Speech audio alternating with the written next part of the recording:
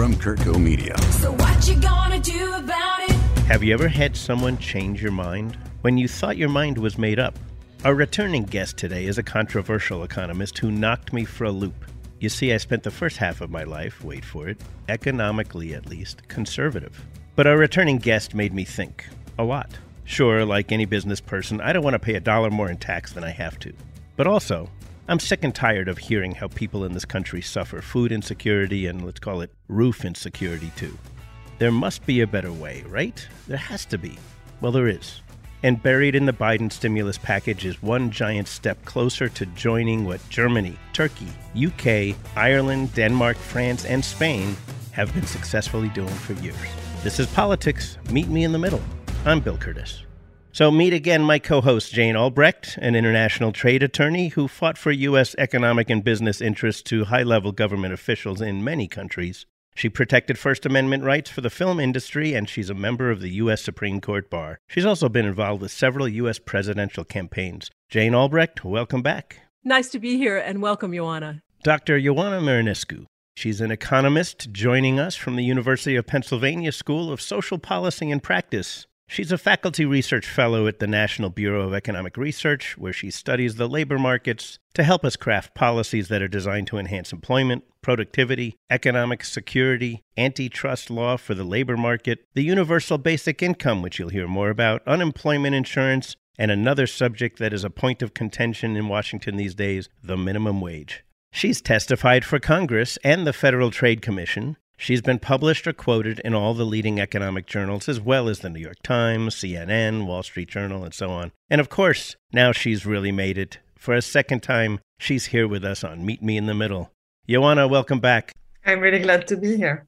So, Ioana, you did it. You changed my mind. I had pegged you as one of those crazy liberals who wanted to tax wildly, spend like crazy, and now here I am, really intrigued about your universal basic income solution. Well, I'm glad to hear that. Let's start with that quiet little section passed in Biden's stimulus package. What is the universal child benefit in that package that is now part of who we are as Americans? So this is a very interesting new benefit that Biden's plan introduced, and essentially it gives the same amount of money to every child in this country and therefore helps every family. And what's interesting there is that we had child tax credit. Because it's a tax credit, you have to owe enough taxes in order to be able to claim that credit, which means that lower income Americans would not benefit from that child tax credit. And so with this new system, it will be more generous, and most importantly, everybody benefits, including the lowest income people who arguably need it the most. We also know from research that the effect is often most positive for lower income children as far as improving their health and education. This is interesting to me. Out of the $1.9 trillion stimulus package, this only accounts for $100 billion of expense. Only $100 billion? When did we get to the point of thinking $100 billion is just pocket change? Well, compared to the roughly 5 and change trillion that we've spent on these stimulus packages, we can talk about $100 billion being comparative pocket change, don't you think, Jane? I'd say I'd rather compare it to the defense budget, but no, I don't think it's ever pocket change. Okay. But I think it might be well spent. Ioana, are you familiar with Representative Rosa DeLauro? She's from Connecticut, and she spent 2 decades advocating for this child benefit, and she was the sponsor for this aspect of the stimulus bill. This kind of child benefit is extremely common in other countries.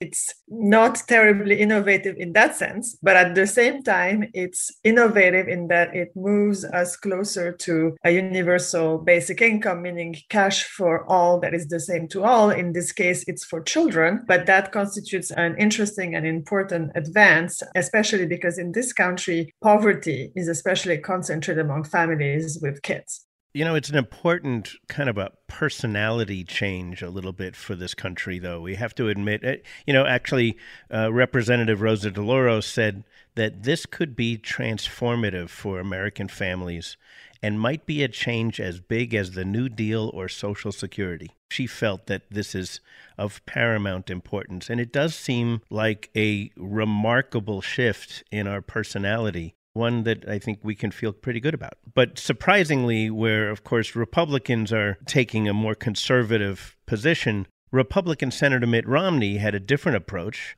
He proposed a child benefit that's even larger, but it was going to be financed differently. Can you explain what that is? So substantively, the Romney plan, in terms of the benefit it gives to people, is very similar to what we have in the Biden stimulus plan. The main difference is how we pay for it. The big difference is that the Romney plan, they try to come up with a pay for, meaning a way that every year the government can actually finance this through various sources. One big one is rearranging benefits for poor families, for example, by ending welfare completely. And instead it goes into this child benefit. So that's one big ticket item. And part of the plan is by raising taxes on higher income individuals a little bit. And the main aspect of that in that plan is the repeal of the SALT deduction, which is a state and local tax deduction that people can claim to lower their federal taxes. So, and typically this would be around your property taxes. I just want to make this concrete for our listeners.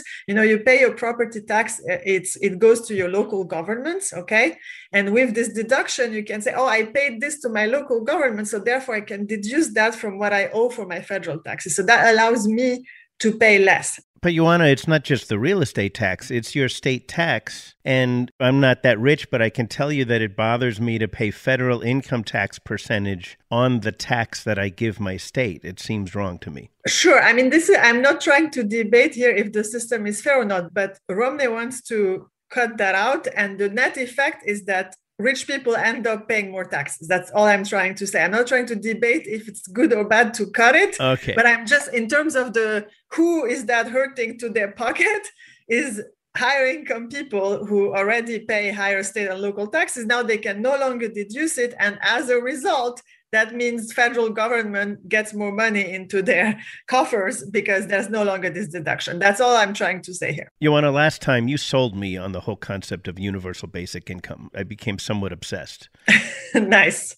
Let's call it UBI, Universal Basic Income. Mm-hmm. How is UBI different from this child benefit? And is this child benefit a good first step? The key difference is that it would be for everybody, not just for kids. So similarly, a UBI would carry this principle to every person in the US. Every person gets a certain amount, no matter what, no strings attached. So that's the difference with the child benefit. I will note that some plans, like the Yang plan for universal basic income, actually doesn't go to children, but only to adults. So, there's lots of designs like that about UBI that you can think about. But I think that it's actually very important that money goes to children because of the importance of supporting poor kids. And we know from research that the money makes a huge difference to their education and health outcomes. And therefore, later on, wait for it, that allows these people to pay more taxes and, contribute to society meaningfully over their life course. So it's a very good investment from an economic perspective to make sure that we are building people's, as we call it in economics, human capital, right? So that they can be productive citizens over their life course. So I think that the idea of making sure that kids get this benefit is quite important. Let's get back into your definition of the universal basic income. Who gets it? How much is it? And then we're going to get into how much does it cost and what does it do for us? So the fundamental definition of a universal basic income is that every person gets the same amount no matter what. So you don't have to have low income, you don't have to work or not work or be disabled or not, or whatever it is, everybody gets the same amount, no strings attached. So that's the idea. Then how much? That depends because there's different plans where people arrive at different amounts. And frankly, there isn't necessarily a technical reason why this specific amount is definitely the best. It's partly a matter of political decision making. Well, how much does it have to be to get people off of the poverty floor? So just as an example, Andrew Yang's plan, so Yang was a candidate in the primary for the Democratic Party. With his plan that he was proposing, he's guaranteeing $24,000 per year per person, per adult. That's one example that people have proposed. But again, there is no intrinsic definition of how much is going to be. This is something that different plans will have slightly different amounts. We'll be right back. On Medicine, We're Still Practicing, join Dr. Stephen Tabak and Bill Curtis for real conversations with the medical professionals who have their finger on the pulse of healthcare in the modern world. Available on all your favorite podcasting platforms. Produced by Kurtco Media. Andrew Yang's plan is guaranteeing $24,000 per year. Just for argument's sake, let's use that figure. We're having that go to, what are there, 240 million adults right now in the country? Probably something like that. You're saying it's without obligation and it's an unconditional cash transfer. That's right. What do you mean by unconditional? Unconditional is by contrast with some benefits that come with certain things that you have to do in order to get it. So as an example, I also study unemployment insurance benefits. And the definition of unemployment insurance is, just to make it simple, two things. First of all, you have to be unemployed. So if you get another job, you're losing your benefits. So as an example. And secondly, you have to search for a job. If you're just sitting there and doing nothing, you're not supposed to be getting unemployment benefits, just as an example. A UBI, no matter if you have a job or not, you're searching or not, you have kids or you don't, it's always there for you. Why can't we say, in order to get this money, you have to give us 2 days a month to do whatever you're good at? It could be helping us clean up the beach. It could be building a road. It could be helping teach people a language. Why is that something you don't think is fair? It's not necessarily unfair. It really depends on what's your key goal with this policy. And some of it is philosophical considerations. But however good that could be, there's different considerations that have to do with efficiency, meaning in the end, how much are you going to get out of those extra hurdles? So for one thing, is this the best way to incentivize productive community engagement? Maybe if the program is well designed, but it could be, and we've all been there, some of these programs are kind of just a bureaucracy kind of thing that you have to say you did, but in fact, it's not really effective at generating truly socially useful engagement. Yeah, well, we could have another show to talk about whether or not a program that is run by the government can be efficient in any way. The other thing is that how much would that actually achieve in terms of potentially putting off some people and the right people? Because potentially with making people jump through extra hoops, you might be ending up not giving the income to those who need it the most. And there's some evidence, going into that direction, that as you make requirements more complicated, it can, in fact, end up with those who need the thing the most not getting it. I understand the sentiment behind it, but what does it really add compared to the extra complexity that it introduces into the scheme? Because the beauty of a universal basic income, and that's something that Mitt Romney is proposing, and I think it's fascinating, he wants Social Security to be paying it out upfront. But if you have conditions, that kind of simplicity goes a little bit out of the window, because then you have to check on people, monitor them, make sure they file their something for qualifying. So again, it depends on your priorities, but I invite you to ask yourself how much would truly be gained versus, these other administrative burdens, efficiency, and the potential for deterring people who actually should be getting the income. Is it fair to think about a universal basic income as Social Security for everyone? Once you reach retirement age, whether you work or not, you're entitled to your Social Security check. That's right. That's one way to think about it. Exactly. And what did Mitt Romney say about the relationship to Social Security? He proposed that the child allowance be paid by the Social Security Administration. I see. And is that what's happening, or it's not? Right now, no, but it's an interesting way, because obviously the Social Security Administration is well equipped to pay out cash benefits to many people. So that would probably be an efficient way of going about it. Jane, currently the child benefit is only 1 year long. Mm-hmm. And it's just kind of being tacked on to $5 trillion of other stimulus that have been thrown into a burden of our national debt. But in reality, everybody who has been sponsoring that aspect of the stimulus wants to find a way to keep that ongoing. And once it's ongoing, you have to figure out a way to pay for it. Sure. That's where Mitt Romney's concept comes in, potentially. Let's talk dollars and cents here, Ioana. We have had $5 trillion in stimulus. We're talking about the universal basic income probably costing about $2.8 trillion a year. So it's expensive. but at the same time, you're talking about eliminating the $1 trillion worth of welfare because this kind of brings up everybody to a certain level. So at the end of the day, you're talking about, give or take, 1.7 or so $1 trillion of additional expense. Let's talk about how you're going to pay for it and what it would mean to you. I know you have a little slide rule over there so that you can tell us what something costs. If I make $100,000 in income, and I like the idea of never having to hear about a starving American again, how much does it cost me to accomplish that? Before you go there, Bill, for your estimate, how much UBI is given? It's the $24,000 Yang program. I invite our listeners to go to ubicalculator.com. For example, if you're two adults, working age adults making $100,000, with the Yang plan, you actually don't pay anything. You're making an extra almost $15,000 a year. So you're not getting the full $24,000. Your additional tax would be about $9,000, but you're getting $24,000 in benefit by being an adult in America. That's exactly right. Okay, so let's take it up. The guy who makes $500,000. Right. So this guy is living pretty well, already paying a fair amount of tax. What's it going to cost that guy to never have to hear about a starving American again? So in this case, if you're two adults with $500,000 income, with the Yang plan, you're going to be paying on net about $18,000.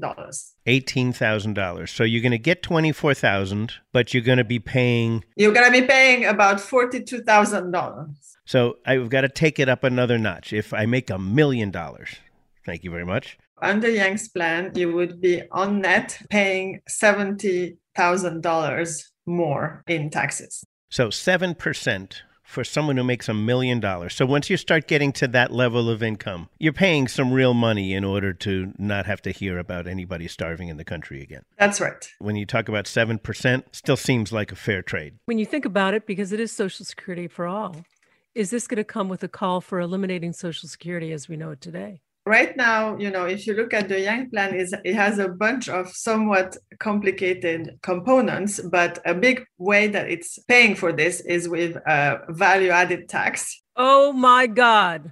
All this talk about additional taxes that each of us may have to pay to do it. Value-added tax is not only extremely costly up and down the food chain, but it is politically the most addictive tax you can put in the hands of a politician. Any country that's ever introduced a value-added tax, you end up with 15%, 18%, 21%. It's ugly. I just don't think we should go there in the United States. That's one of my few real tough hurdles. If we can pay for it some other way, fine. Plus, in the United States, that would end up to be a federal value-added tax on top of state and local sales taxes.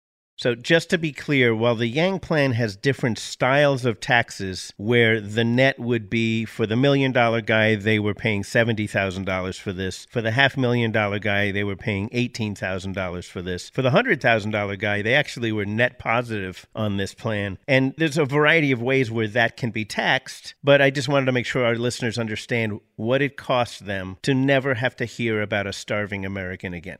And then with that, we'll be back in 30 seconds, and we'll be asking Dr. Marinescu to take the other side and argue against her own package. We'll be right back.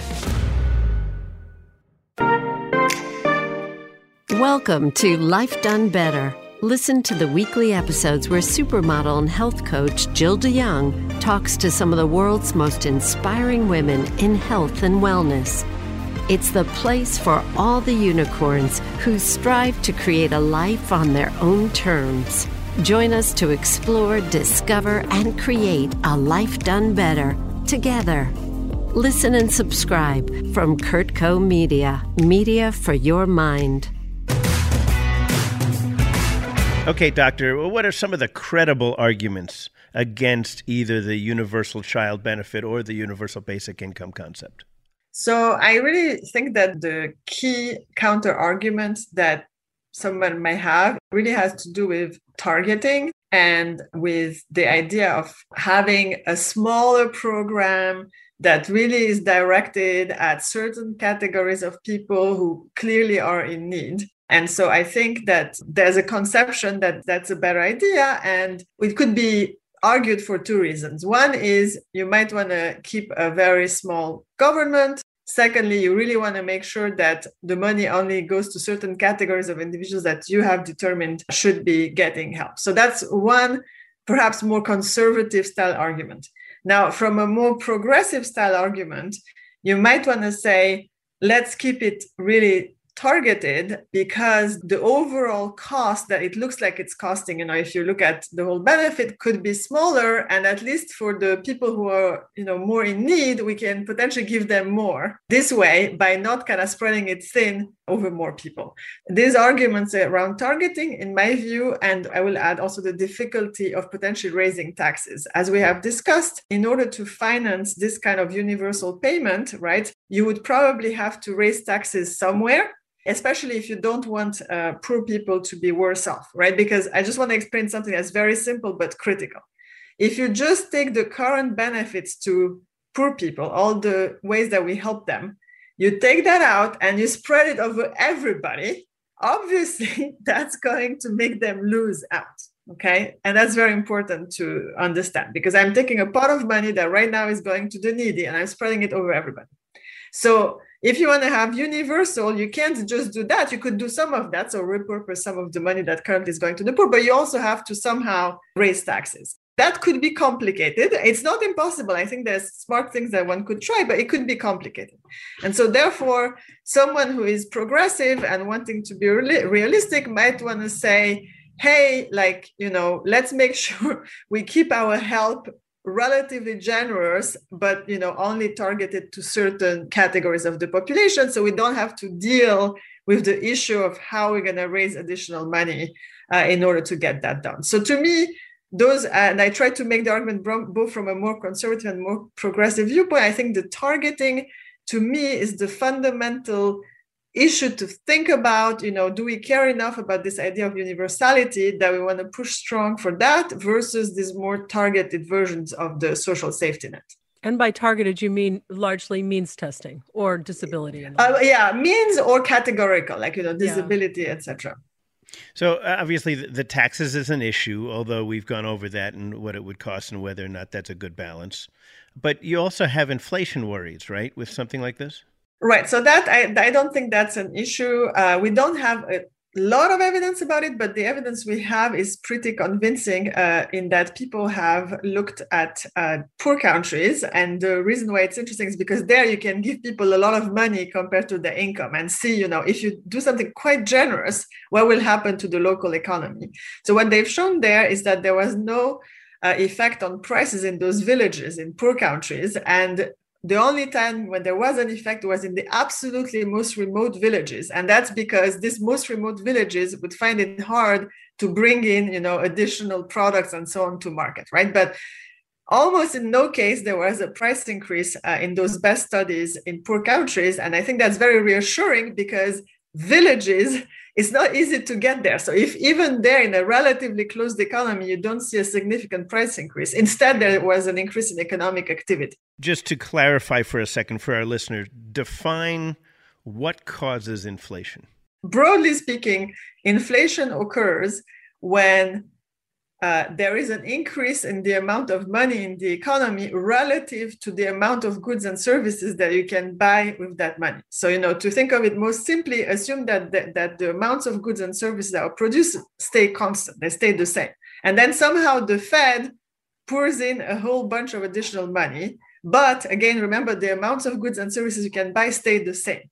Well, what's going to happen then is that everybody wants to buy more stuff because now they have more money, but the amount of stuff is the same. So that pushes prices up, because whoever is selling the stuff, seeing all these customers vying to buy, naturally has an incentive to raise prices. And so that's basically how inflation occurs, by more money chasing a limited amount of goods and services. Does that include a head of lettuce and a dozen eggs? That and everything else, real estate, you name it, all the things in the economy. However, of course, that's an assumption that the amount of goods and services stays fixed. And the critical question for us economists is, if there's more money in the economy, could it be that the amounts of goods and services also increases? And as long as the amounts that we can spend on increase in a commensurate way with the amount of money in the economy, there won't be inflation, because essentially more people want to buy, but people who produce more widgets. And so prices don't go up. It's just that there's more widgets being produced. Okay. And essentially what the research tends to show is that mostly it's that second way, that generally speaking, in recent times and based on many experiments, usually, and there is a limit to that, just to be clear, but essentially for small increases in money, typically you don't see inflation, because instead more stuff is being produced in order to satisfy, the added demand. I also want to say a very critical thing with UBI. If it's a fully financed UBI, meaning no public deficit, it's completely with repurposing benefits, increasing taxes and so on, there is no increase in the money in circulation, because what you give on the one hand is being taken away on the other hand, either by cuts in benefits or by higher taxes. Or, God forbid, more efficient government spending. But I know that's a tall order.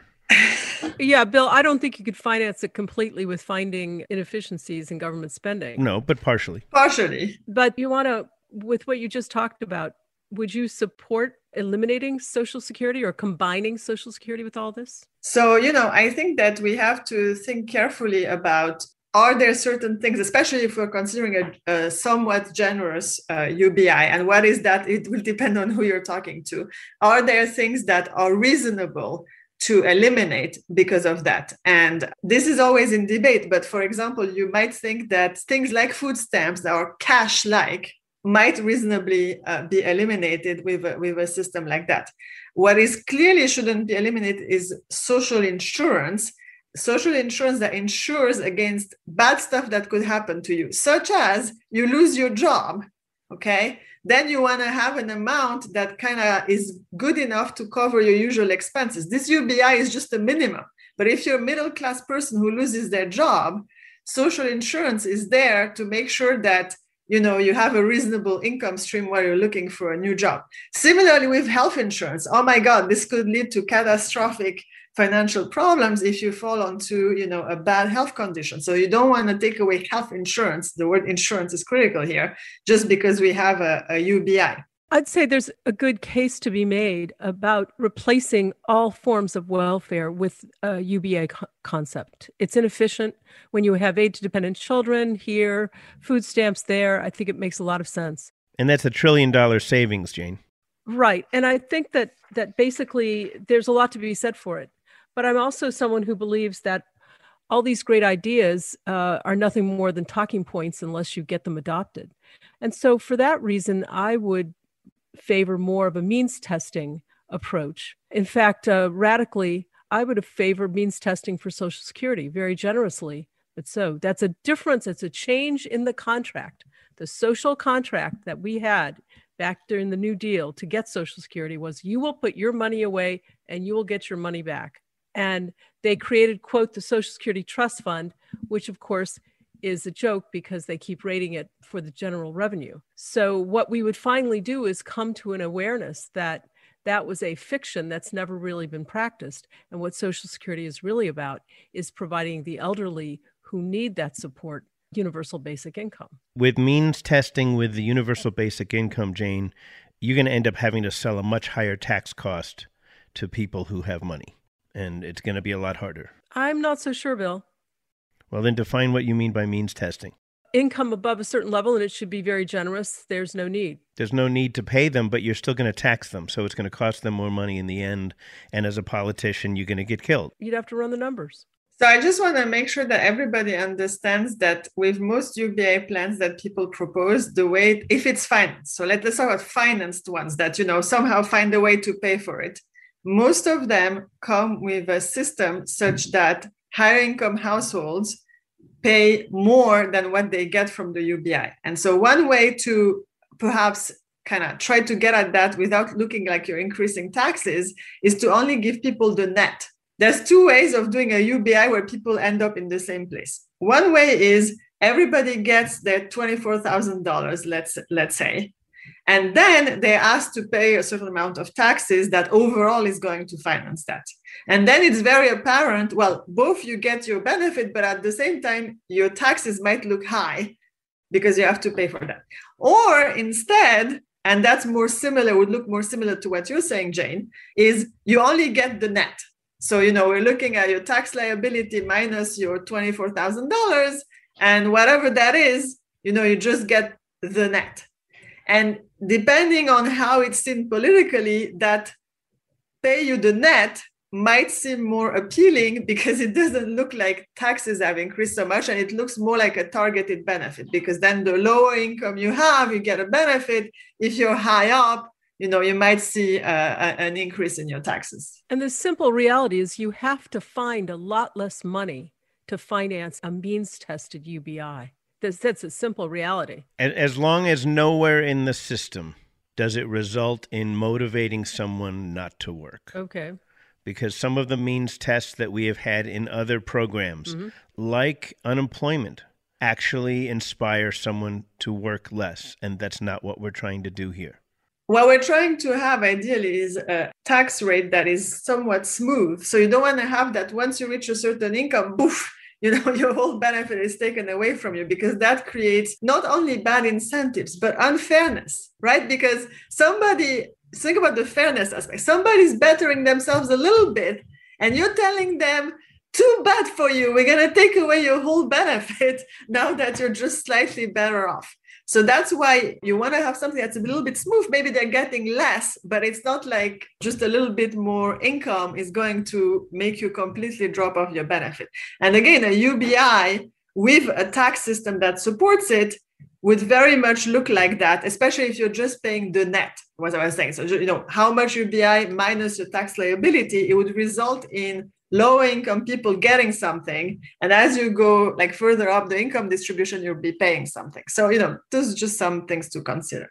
So this is going to have to do it for part 1 of the Ioana Marinescu Meet Me in the Middle. We're going to come back next week and talk about something equally as challenging. And we're also going to have our lightning round, which I know people like. We'll talk to you about that next week. Ioana and Jane, thank you so much. Ioana, how can people follow you? You can follow me on Twitter at @mioana, so MIOANA. Wonderful. Don't forget to hit the follow button so you don't have to hunt around to find next week's Meet Me in the Middle. And thank you to our producer, Joey Salvia. Music for Meet Me in the Middle is composed and performed by Celeste and Eric Dick. And our executive producer for this episode is Stuart Halpern. And Joey, hold the music for just a second. Here on Meet Me in the Middle, we listen before we blow a gasket. So give me a minute on just the other side. We all know that we've got to work to make America a better place for all of our citizens. We know that. We know that at most times, progress costs money. Most of us are willing to make a reasonable sacrifice, but not if you make people who make money and employ people feel alienated. Politicians love to use rhetoric like make rich people pay their fair share. Now, that's a way to get elected. But that's a stupid statement. The suggestion that high-income earners who make $400,000 don't pay way higher percentages of tax than someone making $50,000 is ridiculous. Yeah, I know. The stories of multi-billionaires who avoid tax altogether, but most high-income earners pay their fair share, percentage-wise, and more. So here's a thought. Instead of just taking or picking the pockets of wealthy people, which anyone would resist, they'd hire accountants to figure out side ways out of paying. Let's find a way to motivate, inspire, and appreciate. Let high taxpayers see and feel the product of their donation. I've been to so many charity events, like, for example, the Napa Valley Wine Auction that raises like $15 million a year, where for each of 100 auction lots, people donate hundreds of thousands, sometimes millions of dollars to kids and schools and hospitals. Why do those people donate? Well, first, it's done in front of all their friends, and so sometimes they even compete with each other to see who can donate more.